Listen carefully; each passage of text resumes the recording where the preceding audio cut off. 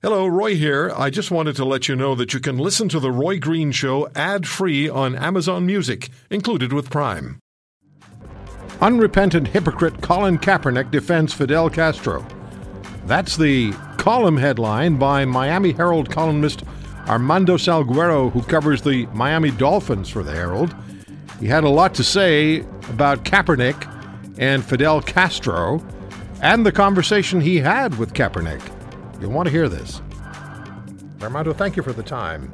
Well, Roy, I'm glad that you earlier said you had people that were very eloquent coming on your show, because right now you've got me. So there's that. A couple of media guys, God help the world. So you see, and we're not talking about the. Well, we can add the Nike issue to our conversation.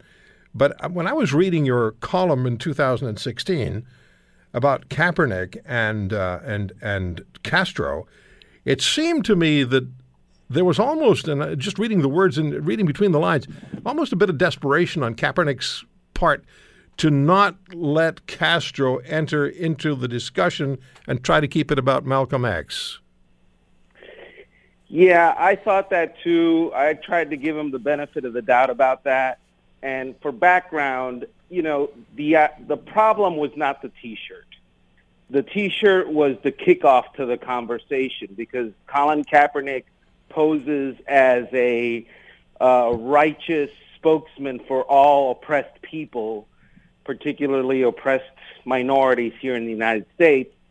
And he wears a T-shirt with Castro on it. And Castro, as you know, as anyone knows, except maybe Trudeau, was on, the all-despot team of the 20th century. He is a genocidal, tyrannical maniac who killed and was responsible for killing hundreds of thousands of people, including, by the way, my uncle, who was shot at a firing squad because he wasn't a communist. And so the fact that Kaepernick didn't see the irony and really the hypocrisy of wearing that T-shirt was the number one reason that I even approached him. But in our conversation, he immediately started to, while being on the defensive, he started to defend Castro's record for instituting health care in Cuba, for instituting the education system that they've got in Cuba, and for being a guy who was anti-apartheid in South Africa. And while those things might be something that you want to look at, it's like basically saying that a murderer, when he woke up, he said his prayers. I'm sorry, he's still a murderer. Yep. It's like basically saying in 1864 America that a plantation owner who's owning slaves was at the very least giving them jobs. It doesn't fly, that argument, when you're serving up education systems that people are launching themselves out into open waters and risking their lives and risking being eaten by sharks and, in fact, dying to get away from.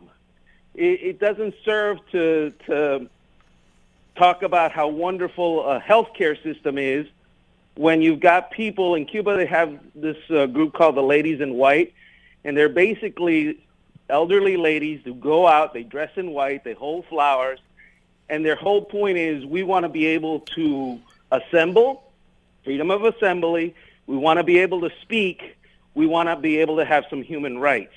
And what happens typically on their march is it goes a couple of blocks, and then the Cuban version of the Gestapo shows up and beats the living crap out of them. And if you doubt it, go online and Google images, Ladies in White.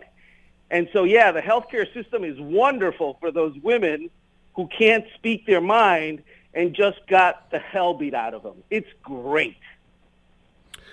You wrote a wonderful line here, and this was after you wrote that Kaepernick is starting to realize, that part in your conversation, Kaepernick is starting to realize how untenable his position is relative to the Castros.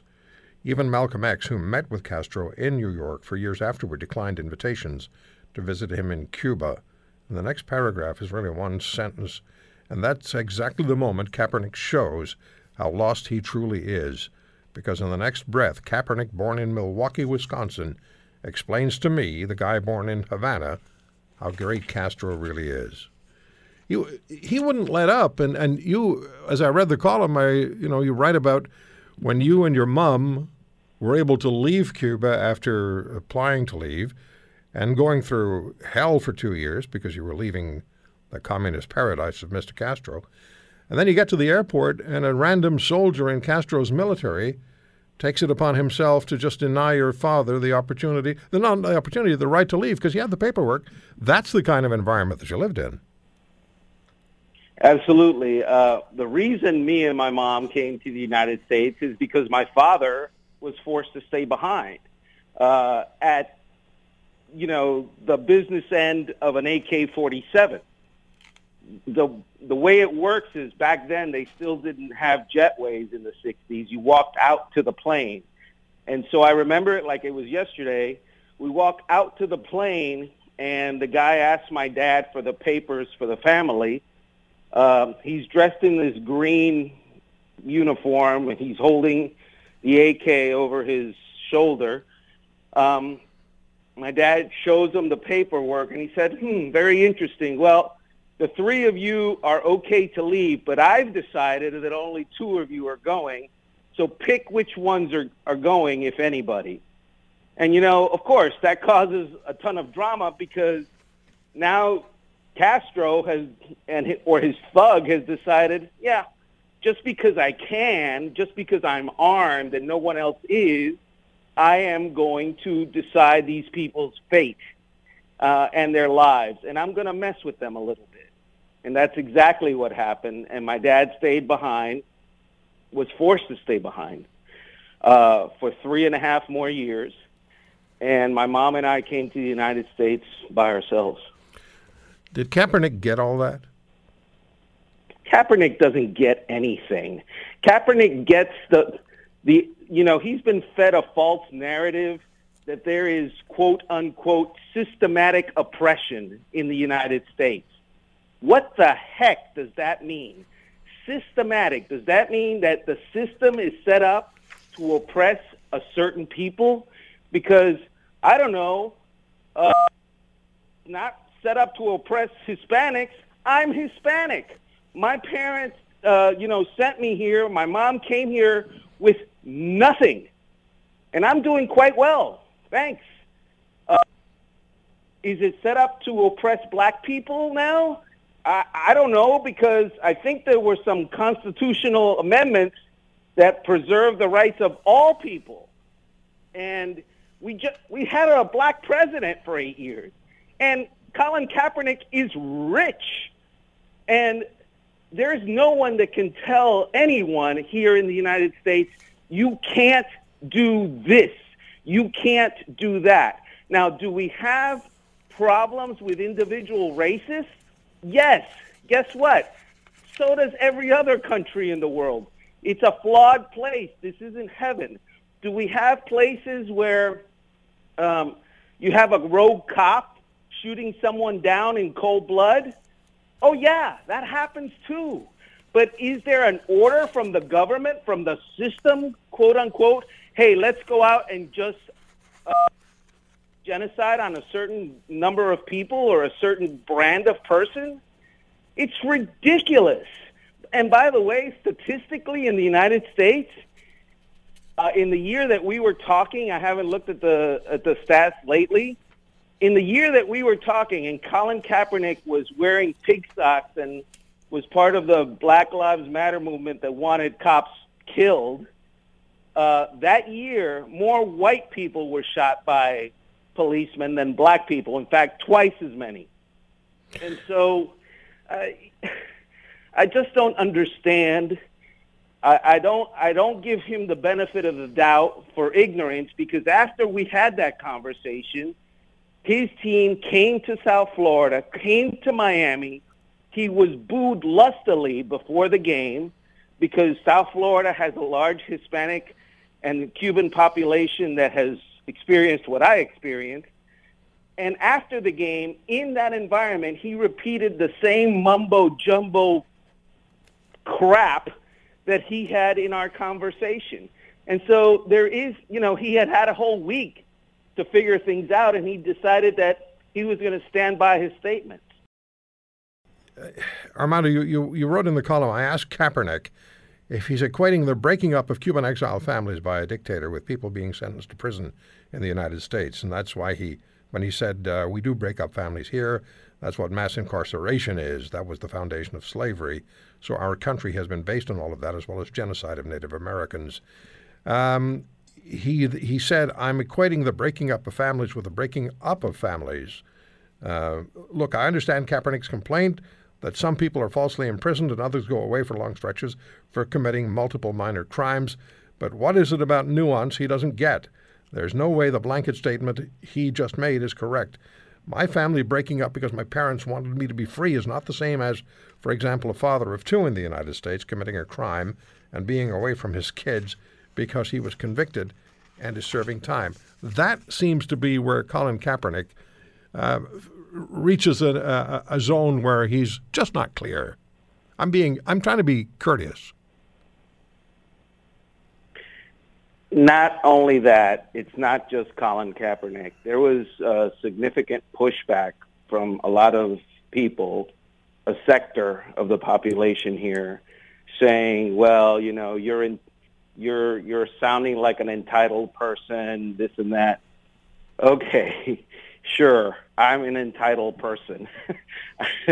I was 5 years old, okay? Yeah, I was very entitled. And look, I understand Colin Kaepernick believes himself a social justice warrior. I get that. I understand that there are issues that need addressing. But when you take on the mantle of basically a leader of a movement, the spokesman of a movement, you better have all your ducks in a row. Yeah. You need to know your facts. Yeah. And because when you say stupid stuff, you not only indict yourself, you make your movement sound uneducated, hypocritical, as I call them, because it is hypocrisy to want to relieve oppression while at the same time defending an oppressor.